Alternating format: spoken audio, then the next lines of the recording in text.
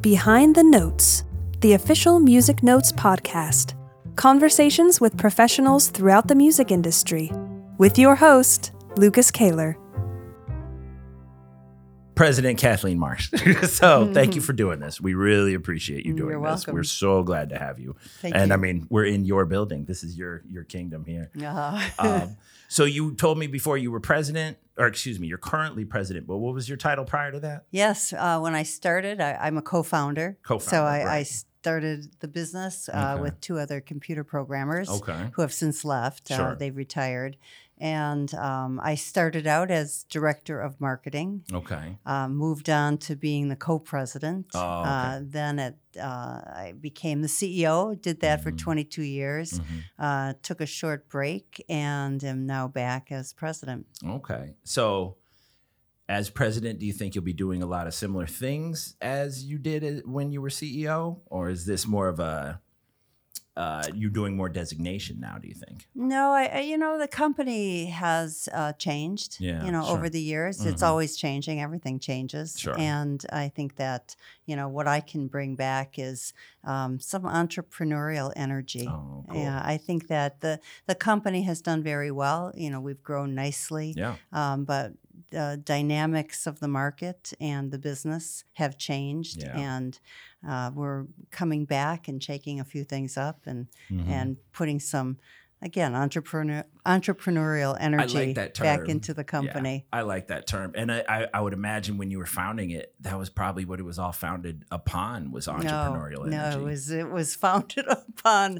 a lot of vision. We had a idea of what we wanted to do and had no idea how hard it was going to be. I think most entrepreneurs would say this, that if they knew how hard it was going to be, they never would have done it. But once you're in it, you do it. I mean, especially in sheet music, because there's been dominant players for, the last century. How many sheet music companies have popped up in the last 20 years, 25 years? We were a disruptive force. I bet. Yeah. So it was founded in 98 was when That's the doors officially opened, right. But we had the idea for the company in the mid 90s. Oh, okay, sure. So, and we were working on it. We actually wrote a business plan and incorporated in 98. But we had been working on the idea and the business before that. Okay. Yeah, and I came from the brokerage industry. I was Right. a stockbroker before I was in the music business, Okay. and that was in Milwaukee? that was in Milwaukee. Okay, all right, sure. And so, I knew how to raise money. And Yeah, so that's a my big- part that I played in the business was helping write the business plan and raising money and doing the business side of starting Musicnotes. And the two programmers were the geniuses Sure. that worked on the software. And that was all in Madison? It's always been in Madison, is that correct? It's been in Madison. Okay, Right. okay. We're a spinoff from a very high-end classical publisher named AR Editions. So did you and the other two founders meet through AR Editions? We did. Okay. We did. Okay. Yes. Yeah. I worked. Actually, I worked for a magazine for a couple of years. I founded a trade magazine, and that's where I learned. That. Yeah, That's cool. that's where I learned how to love publishing. And I wanted to suppose. stay in publishing, and Wisconsin doesn't really offer a lot of opportunity in that area. So I was looking for a position, and I found an opening in a small music publisher here in Madison. Oh, okay. So I drove 75 miles each way from Milwaukee. Oh, so you were living in Milwaukee. I was Okay. just to do this job, and my husband thought I was crazy. Oh, I suppose probably. And you already had kids at that point, or I no? did, You I have did, your and I kids, went so- through a lot of cars. Oh, I bet, probably. We had an editor here who used to commute from, darn near Dubuque. And so I know he went through a lot of cars doing that. Okay, so you were working for AR Editions. What was the position? Was it marketing there? Yeah, it was Okay. marketing and production. Okay. It was kind of a fun job because I worked with book publishers around the country and learned the art and science of music publishing, and from start to finish. I mean, we did everything from, all of the editorial, the copywriting, the editing, and even the physical production of making a book. So cool. it was a fun job. And that's where I met the two programmers that co-founded the business. Sure. Walter Burt and Tom Hall. I know. Now, when I first started, my first day was literally Walter's last day. I think so. Wow. We had a great big retirement party for him. Right. And you know how the big boss man, Tim, he makes everybody sing on their first day? Yeah.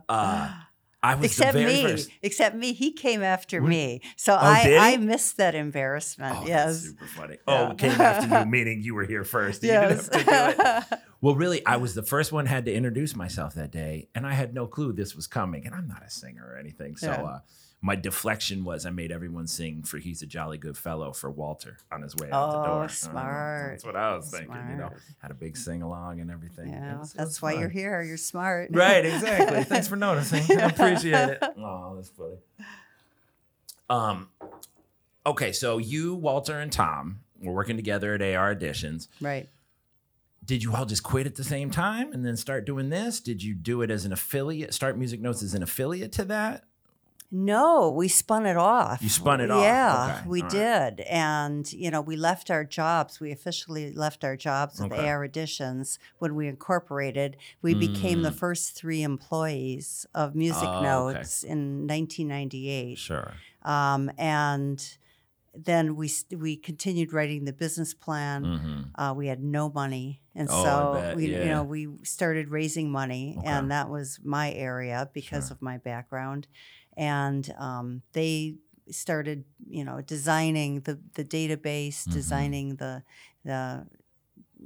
software, just doing everything that needed to be done, to make it possible to sell music on the internet. That's got to be set up first before you can get anything published. You have to have the infrastructure. Massively difficult. It was all invention. Right. Nothing existed, so we made it all up. Something that I had heard was, and maybe you were the one talking about it, that it wasn't necessarily, the intention wasn't necessarily to publish sheet music. It was to work with technology to help with learning music? The original idea was, we saw the opportunity for making music interactive. Okay. So you could see it, you could hear it, you could manipulate it. Okay. And Tom Hall especially, thought that our opportunity was to allow people to learn how to read music using these enhancements that were available, with new technology. Okay. And Walter Burt actually was a pioneer in the area of MIDI development. Really? Yeah. So I didn't know that. Yeah. That's he's so cool. So we had, a lot of, technical expertise to bring to the table. Yeah. But, as it turned out, it was very difficult to use technology to teach people how to read music. And the need appeared to provide, access to sheet music, easily. It was very hard to get sheet music if you go to the store and buy it. Yeah, I suppose. Because really probably ordering it online probably didn't even really exist at that point. Right. Well, it was starting to. And when we started, we didn't have any licenses and our website, was limited in terms of selection. Sure. And so we actually offered books. We were like Amazon at the time. Like physical physical books. Yeah, you could buy books on Musicnotes. What was the repertoire also. like? I mean, classical music. Had you started venturing into pop already, or where did you we start? did. We did because our first license was with Warner Publications down in Miami Lakes when they were owned by Warner Chappell. Yeah, right. sure. That's right. A good so. one. They had a pretty good catalog, and we had that inventory. Okay. And so we put that online, but we had to go out and get a license from all the other publishers, and that was exceedingly difficult. That is one that I've been very curious about. How do you even go about soliciting getting the licensing? I mean, you just start cold calling people? I guess, dealing stocks, you probably did a lot of that. No. What we did is we engaged a top copyright attorney in New York. Oh, okay. And here's like a funny story. Tom Hall had a very good friend. He worked at Princeton, and he met a guy at Princeton who was a conductor, and he was a conductor for the Vatican. Really? The Pope's Orchestra. Oh my gosh, yes. That's a good gig. I Yeah, bet. it's a pretty good gig. It's a pretty good gig. And this guy told Tom, Tom, you're going to get into the copyright business, and you need a really good copyright attorney. Yeah. And I know somebody in New York you should talk to. And it turned out that the attorney that helped this conductor do all of the legal work, for the Vatican gig that he had, was the person that helped us with licensing. Okay. So he already had contacts, or he knew everybody. I guess probably. Yeah, he knew everyone. And so the first thing he did is he took me to France. Really? Yeah, to a trade event, sort of like the Cannes Film Festival, but it was called Meetum. It was the music version of the film festival in Cannes. And so he took me there and set up appointments and introduced me to everybody in the industry. Wow. Oh, great. That's a hookup. That's a connection right there. Seriously. Yeah. Well, and I mean, whatever aspect of the music industry, who you know who you know and who you can meet. It seems like that's still true today. It seems, even with all the It's true everywhere, isn't it? Yeah, it is.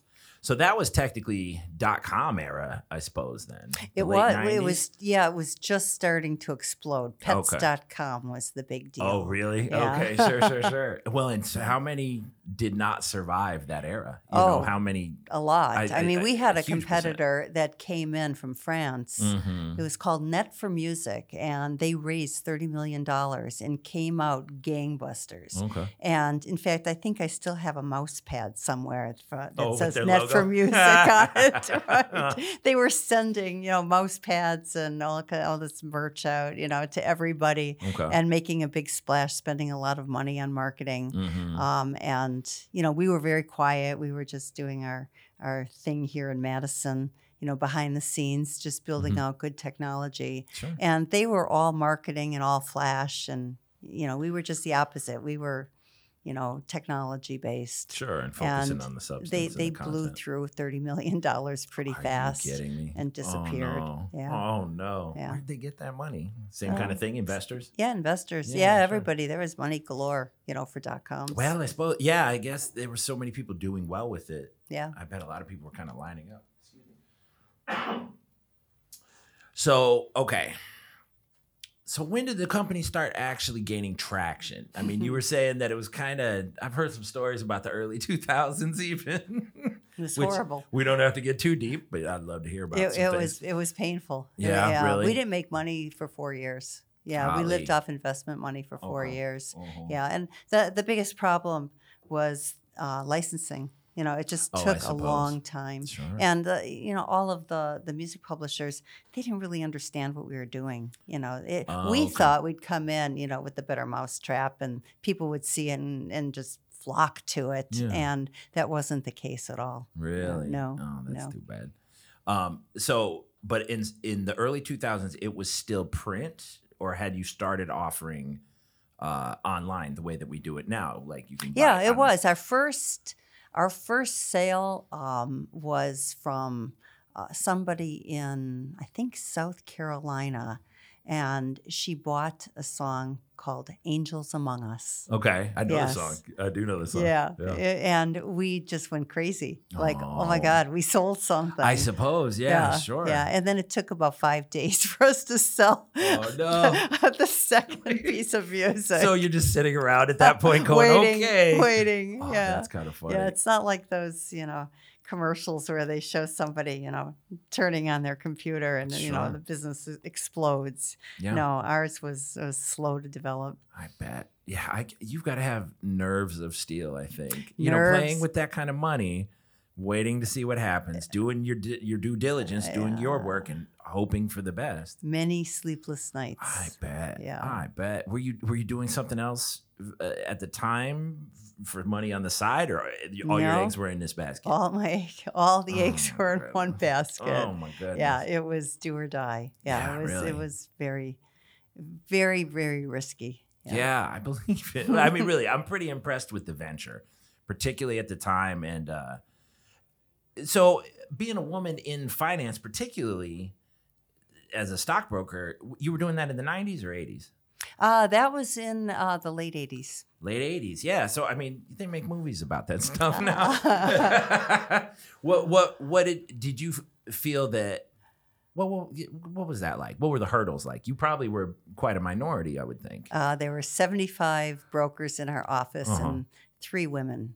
And one of those women was really not a full broker, was more of an assistant. Really? So, yeah, there were 2 of us. Okay. So, so what was the climate like? Were they pretty accepting of that? Or No, in fact, when I interviewed for the job, the guy who interviewed me left the office, and another vice president came in the room, shut the door, and said, "I'd like to speak to you about something." And I thought, what's this about? Sure. And he said, "I'm going to deny I'm telling you this, but I want to tell you that you should probably go and look for another job, that this environment is going to be very difficult on you. Okay. You will not be treated fairly. You are not going to be given advantages like the men are given. Right. And you seem like a bright young woman, and my advice to you is to go into a different industry where you can do better." Really? And it was just purely because you're female. That was the whole that was it. argument there. Yeah. And then he walked out. Really? And I think thought he was doing me a favor. Sure. I thought, and it's an odd form but, of like. but I was outraged. I thought, sure. I thought, yeah, okay, fine, watch me. Yeah. Good. So I became Rookie of the Year. Did you really? I was, yeah. Oh, wow, that's what I'm talking but about. But I worked really, really, really hard. I would imagine. I probably worked about 3 times as hard as everybody else. Really? And it was a grind. Sure. In a way, he was right. No, you hear the stories about the climate in those industries at the time, and you were in an office rather than on like a trading floor or something. Yeah. Okay. It was just, I was a retail broker. Yeah. Okay, sure. I only kind of know the differences. I had an uncle who was a stockbroker in Chicago, so that's. Yeah. But again, most of what I know is from like the movie Trading Places or something. But what's interesting about that job is that I was on, I think, like the 33rd floor of the high rise in Milwaukee, and I was on the same floor as the research department. Oh, okay. And every morning I'd come to work, and I would read the Wall Street Journal and just look at what was going on in the industry, and then I would get a cup of coffee and I'd walk over into the research department and talk to the analysts to see give me a good idea, because smart. My job was to sell stock to people, so I wanted a good idea, and nobody really treated me that well. I was sort of an annoying young broker. I mean, that's ambition, though, Yeah, but the only one who was nice to me and who treated me well was Tim Ryland. Oh, the big boss man. And so we worked on the same floor, and I got to know Tim, and I always thought, he's okay. Yeah, I didn't realize you two went that far back. We go way back. That's amazing. That's where I met Tim. For people who don't know, Tim is our current chairman of the board. He's now CEO. He's now CEO. And the chairman of the board, and I'm vice chair, right. Oh, okay. I didn't realize. Yeah, because he was in a semblance of retirement, and he's also come back recently. He moved to Arizona. Right, I knew he was down there. Got out of the cold, out of the Wisconsin. I don't blame him. I will say I enjoy the Nashville weather. Pretty smart. Yeah, sure. Yeah. No, I don't blame him there. But we go way back. Okay. Yeah, and then he left to start another company. He took off with a couple people, and they started a company called Cleary Gull Ryling McDevitt. And he was very successful in doing that. So he's an entrepreneur. Sure. And then he sold that business at very much the same time that I was trying to raise money for Musicnotes. And so I heard through the grapevine that he had sold the business and he was maybe looking for something else to do. And I approached him with the idea, and he became an early investor. Oh, that's so cool. Now, was he involved in administration in the beginning, or he was purely an investor? An investor in the beginning, but then he because of the amount of investment, he was on our board, and then he got very involved about a year and a half or 2 years in. Okay, sure. Well, so that kind of leads me back to where we left off, thinking about this as a timeline. You know, we were doing late 90s, early 2000s. So it sounds like by early 2000s, Tim was pretty heavily involved at that point. Okay. Yes. So you sold a piece of sheet music. Then what? Then what? Anything happen after that? No, I'm really curious as to when it picked up. It's such a successful company at this point. Right. Was there a tipping point that you could pinpoint? Or it was an evolution? Or no, I think that what happened was that people, just, the public, started to realize that, buying online, was a convenient way, to get product. Super convenient. Yeah. So we were very early. We actually started the company before iTunes. Really? Yes. I didn't realize that. Was Amazon around selling books at that point? Just was starting. Okay. I assume so. And that sounds right. Jeff Bezos did very well.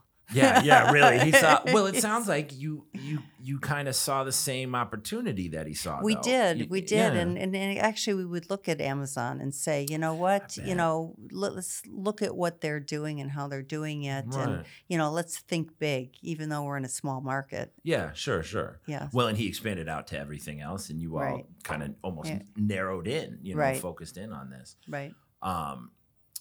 So what was mid 2000s, late 2000s like then? Well, I guess it's hard to pinpoint in memory. Yeah, I'm just trying to think it through. I mean, we just we're grinding away at licensing. Yeah. Licensing. That was probably pretty critical, I would think. It was. In the beginning, our biggest challenge was technical. And there was an enormous amount of investment in the technical side of the business. But then we built that out, and then licensing became a huge issue. And so we focused on licensing. And then, once we got those in place, then we went back to technical, and when we started, we had our software on computers. They were Sun systems. Oh, really? Because our software was so big. That regular computers couldn't handle the software. I suppose. And so we were on these old Sun systems, and they started to become outdated. The technology changed, and so then we had to transition our technology to modern platforms, and that goes on to this day. I mean, as you know, we're working now, very, very hard on a major. Yeah, we're kind of right in the middle of infrastructure sort of upgrade. Exactly. Right? I'm so excited when we get that all completed. And our tech team has just been working day and night, grinding this out, trying to get that all updated. But once we're there, because the technology is available now to house all the information that we have, to keep our databases functioning properly and to do it more efficiently, but the transition is unreal. It's painful. Oh, but it always has been. Sure. I've been through this before. Yeah, I bet. Yeah, many times, and it's always slower than you want it to be, more expensive than you want it to be. More frustrating, but you just have to keep current. Right. You have to do it. Exactly.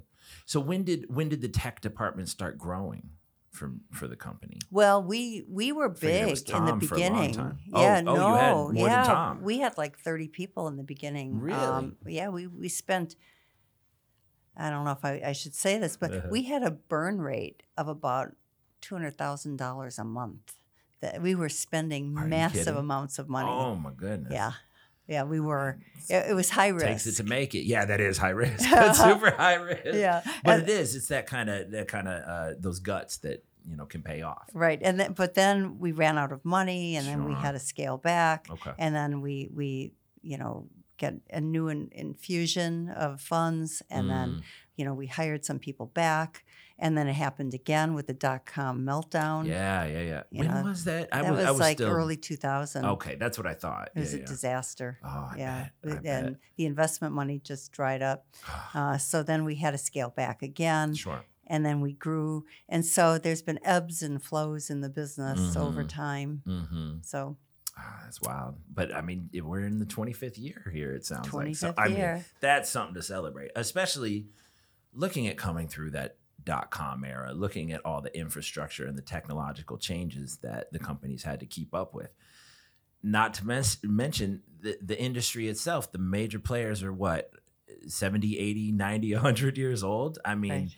what new sheet music publishers have even come onto the scene in the last 50 years? Yeah, none. Yeah, I wouldn't think so, really. No. And fortunately, we have, I'm like, let me tell you about the company here. We have a lot of good connections with the other publishers. We're on good terms with them for the most part. Yeah, seems.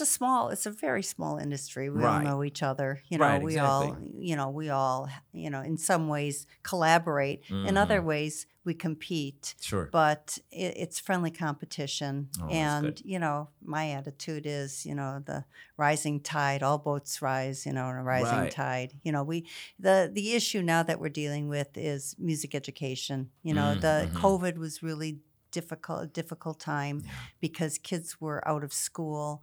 The music lessons, were interrupted. I think that, there's just fundamental change in education because of COVID, especially music education, and so there's a gap, that we're dealing with where kids maybe weren't taking lessons the way they were. And so we're working hard as a company, thinking about music education and and helping, using our website and our technology and our just the intelligence that we have in the company, to grow the market. Right. Well, and that's what's nice. We have so many people that have worked in any facet of music. So we've got a lot of performers. We have tons of people who have worked as educators. I taught for about 10, 15 years. I mean, I taught private lessons and I toured and everything. And I see how many different ways we can use that expertise to help support other people trying to learn how to do that, and develop. When you talk about education, we've been going through and trying to pick out all the best new stuff. We want the fun stuff for kids, but we also want them to be able to learn something from that. We've been having these meetings all week trying to figure new ways to engage the kids. And I remember, particularly when COVID hit, I was working as an editor. Our vocal ensemble stuff just tanked. Right. And it's because people Nobody couldn't get sang. together. Yeah, they couldn't get together and sing. It was horrible. It was terrible. It feels like it's coming back, but it doesn't feel like it was necessarily as strong as it was before. Yeah, and the other thing that we have, and it's been in some ways part of our DNA because we came from a very classical and high-end publisher. Right. We've always been very conscious of quality. Really high quality arrangements. And notation. And there's in the marketplace now. You have a lot of user-generated product. Yeah. There's a lot of frankly junk out there. And that has in some ways degraded the market. Yeah, really. And it is what it is. Yeah. Sure. But I think that what we have in the company is still that standard of excellence. That it's in our DNA. It's not going to go away. And for serious students, serious educators, serious performers, hopefully they can rely on us to provide them with quality. Right, exactly. And that's why we want to do so much more outreach and try and help bring the awareness to the repertoire that we can provide, and the support that we can provide. That was always one of the things I loved about buying sheet music from Musicnotes before I worked here was the interactive part. We talked about the interactive technology. How well you could utilize the MIDI to practice along with. You can change your tempos. You can set your time with all the different keys that are offered, things like that. I mean, that's so helpful when you're trying to practice. I remember doing my undergrad.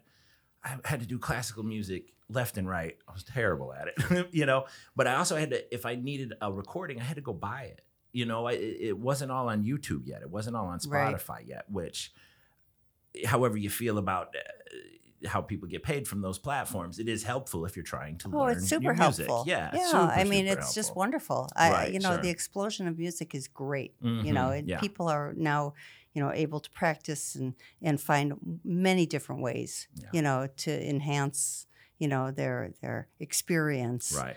Yeah. And so, we're just in the mix. Yeah. And we just want to try to, be as useful as possible. Exactly. So I want to know, why music? Why did you pick music? I know you have a bit of a history, and we don't have to do, we've already been talking for a minute. But, yeah. But why did you feel this was the career path? Oh, well, it has to do with publishing and music. Okay. When I was a girl, all I wanted to do was be a ballet dancer. Yeah, sure. That was it. Sure. I was like crazed. I mean, I was obsessed. Right, sure. And frankly, probably somewhat addicted. To wanting to dance. That's all I wanted to do. My father thought it was a ridiculous career choice. Yeah. But I mean, I don't think it's easy. But, no, it's terrible. Yeah. But what happened was I spent my childhood and early adulthood in downtown Chicago, and I've told you about this, in the Fine Arts Building, right, 410 South Michigan Avenue. And it's 10 floors of studios of musicians, dancers, artists. It's a creative environment that is just incredibly stimulating and inspiring. Sure. And my teachers were with the Royal Ballet. They came from the Royal Ballet, and we had top dancers like Margot Fonteyn and Rudolf Nureyev in our studio. And as a kid, when you're exposed to that level of art, it does something to you. It changes you. There's something about the exposure to fine art that nothing matches it. Right. So when I was a stockbroker, I liked the business. It was really interesting. It was fascinating. And I liked the pretty drastically different, yeah, I suppose. Yeah, it is. It's my family said, what are you doing? And sure. well, and I have a degree in English and computer science. Oh, I didn't know that. Yeah, I have an English degree. So I've, when I went to college, I wanted to stay, I liked literature very much. But then, there came a point in time where I thought, all right, I have to make some money. This is like, I'm not independently wealthy. And so, I'm not a trust fund person. So I have to figure out how to make a living. Right. So I went back to school, got a degree in management and computer science. Oh, okay. I didn't know you had the computer background too. I do. So that makes this whole thing a little easier. But at the time, it seemed like so disjointed. I'd see ballet dancer, stockbroker, English literature, computer science. None of it makes any sense. Yeah. And it was strangely, it all kind of came together, that's so cool. with this business. Yeah, really. No, I mean, it is funny. If you look at them all individually, you can't see the connection. But right. The way the world evolved, particularly the way with the advent of the internet, all the technology that came from that. Right. Yeah, somebody's got to know both sides, you right. know. Everybody's going to be involved in the technology, including the arts. So every part of it that I studied, I used, in this business. But it was not planned. It's just really completely unplanned. Right. I just floated along, drifting into things that interested me. And somehow or another, it all came together. That's probably... What a life lesson, probably, drifting into things that interested me, as long as you're working hard and following your passions. Yeah. I mean, look at where you can end up, president. That's too much. Well, gosh, I'm trying to think of a fun fact now. Something fun fact. What's your favorite hobby? I don't know. What do you think? I don't know. Is it music related and perhaps barnyard related? It is. Yeah. So actually, it's like dancing, Well, so people don't know what is all right. it. So I'm a dressage rider. Okay. I ride my horse. I have 2 horses. Okay. But I have a very, very fancy. I got very lucky. I don't know how I got this lucky, but I have it's just a phenomenal 7-year-old mare. Okay. That actually became U.S. national champion dressage horse. So what's dressage? How's that different? The Olympics, if you watch the Olympics, yes. the Summer Olympics, there's 3 equestrian sports. Okay. There's show jumping. Okay. There's cross country. It's called eventing, where they jump their horses, across, big courses. And then the last event it's called dressage, which it's a very controlled, and it's high art is really what it is. Okay. It's you're riding a horse almost like a dance partner. It's like almost like dancing, Sure. So, you have these tests that you do, and they're very defined tests, and every step is judged. You do this as a performance in front of a judge, and the judge looks at the movement and scores it from 0 to 100%. Oh, okay. And they give you a score. And if you get a 70, it's like considered fabulous. Oh, really? Yes. That's should have told my high school teachers the 70 was really fabulous. exactly. It doesn't make any sense. I mean, it sounds terrible, but the world record for dressage is only 93 or 94%. Nobody in the history of the sport has ever gotten anything better than that. How far back does dressage go? It goes hundreds of years. Does it really? Yeah, okay. It's a very old. And in a way, it's like riding the horse. It's like playing an instrument. I was kind of curious if there's parallels. Yeah, it's a training sport, and it's all very precise. And actually, there's something called a musical freestyle. Okay. And where you actually do these tests to music. Okay. And that's really my favorite part of it, because we can actually take the music, and my background in music is such that that's where my horse became a national champion twice. Wow. With the musical freestyle. Sure. So we had an edge. You're guiding the horse to the beat? Is that kind of how that works? Or yeah, you match the movements to the music. Okay. And you're dancing. Yeah, sure. I mean, that's what it sounds like. The horse becomes the dance partner. Yeah. So super there we go. I'm dancing. I know. How cool is that? Well, again, working here, you've got access to any music you could possibly need. I know. It's great. It's great. So so that's what I do, and so it's just a complete getaway, from business, I bet. and it keeps me. I'm getting older. Keeps me healthy. I suppose. I mean, if it's an Olympic sport, there's got to be some semblance of athleticism required. I would think. It's a really difficult sport. Yeah, it's very hard. Oh my goodness. Yeah, it's very difficult. Sure. And it's also very artistic. So in some ways, I feel like I can somewhat understand the process that a musician goes through. To really create a beautiful performance. Sure. Because this is a very nuanced sport, and playing an instrument is a very nuanced activity. Right. So I can appreciate that.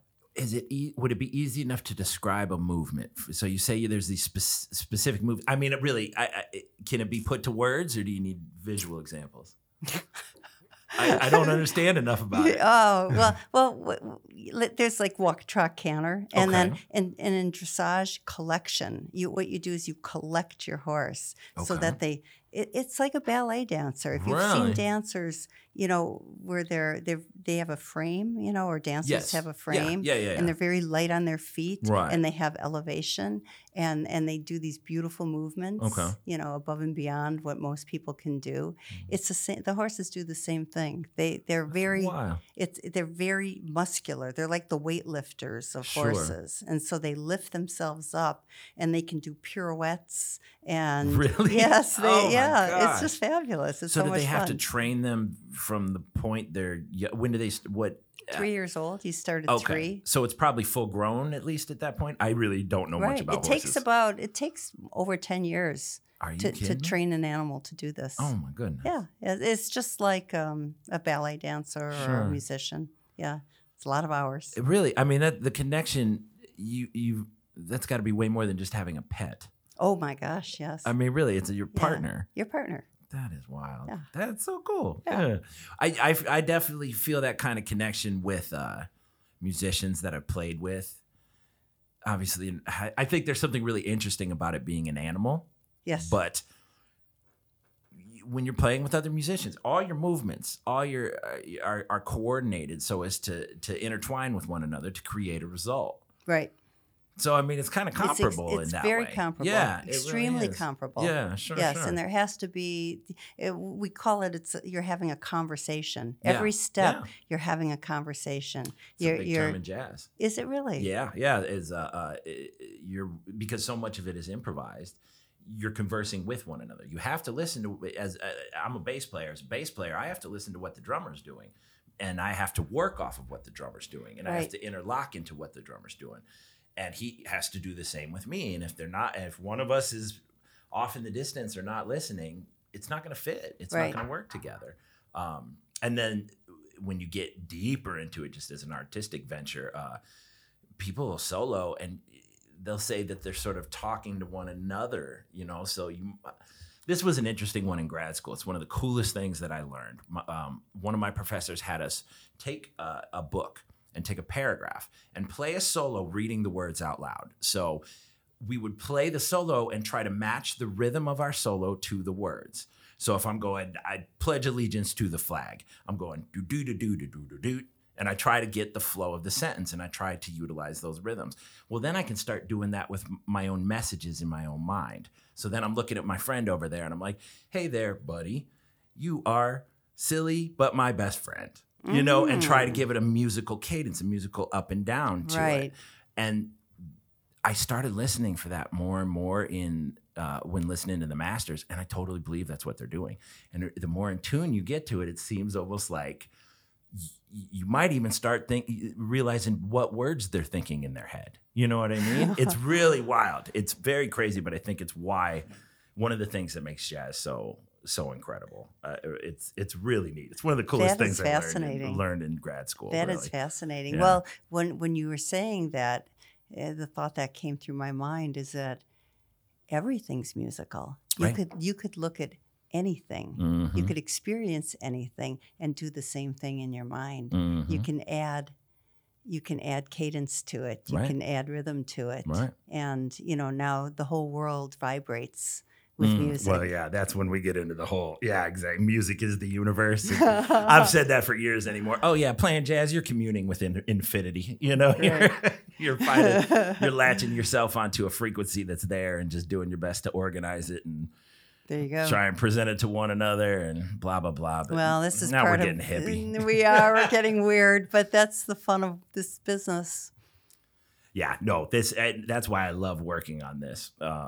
That's why, and particularly as I've gotten older, I don't need to tour the way I did anymore. It's a long, hard road to hoe kind of thing. And getting to work with Musicnotes for Musicnotes. I'm still here. I'm still in the industry. I'm still doing it every day. And I'm sure you probably feel the same way. You've been involved your whole life now. It's a privilege. Right. It's a great privilege. Right. It's a privilege, and I'm very, very lucky. Yeah. Very lucky to be here. No, I think we all feel pretty lucky getting to work here, really. And we want to see it grow, particularly the education stuff. And with all the new repertoire we're adding, I'm really excited to see what the next couple of years bring with so am I. Going there. So, well, I think we might have. Did we do it? I think we might have done it, Kathy. We did it. We might have pulled it off. We did it. Thank you so much for doing this, really. I hope we didn't peer pressure you too much. How many people came at you to do this? I know. Well, it was okay. It was fun. Oh, good. I'm glad it was Thank okay. You. Oh, that was a blast. Well, thanks, Kathy. We do appreciate it. You're welcome. All right.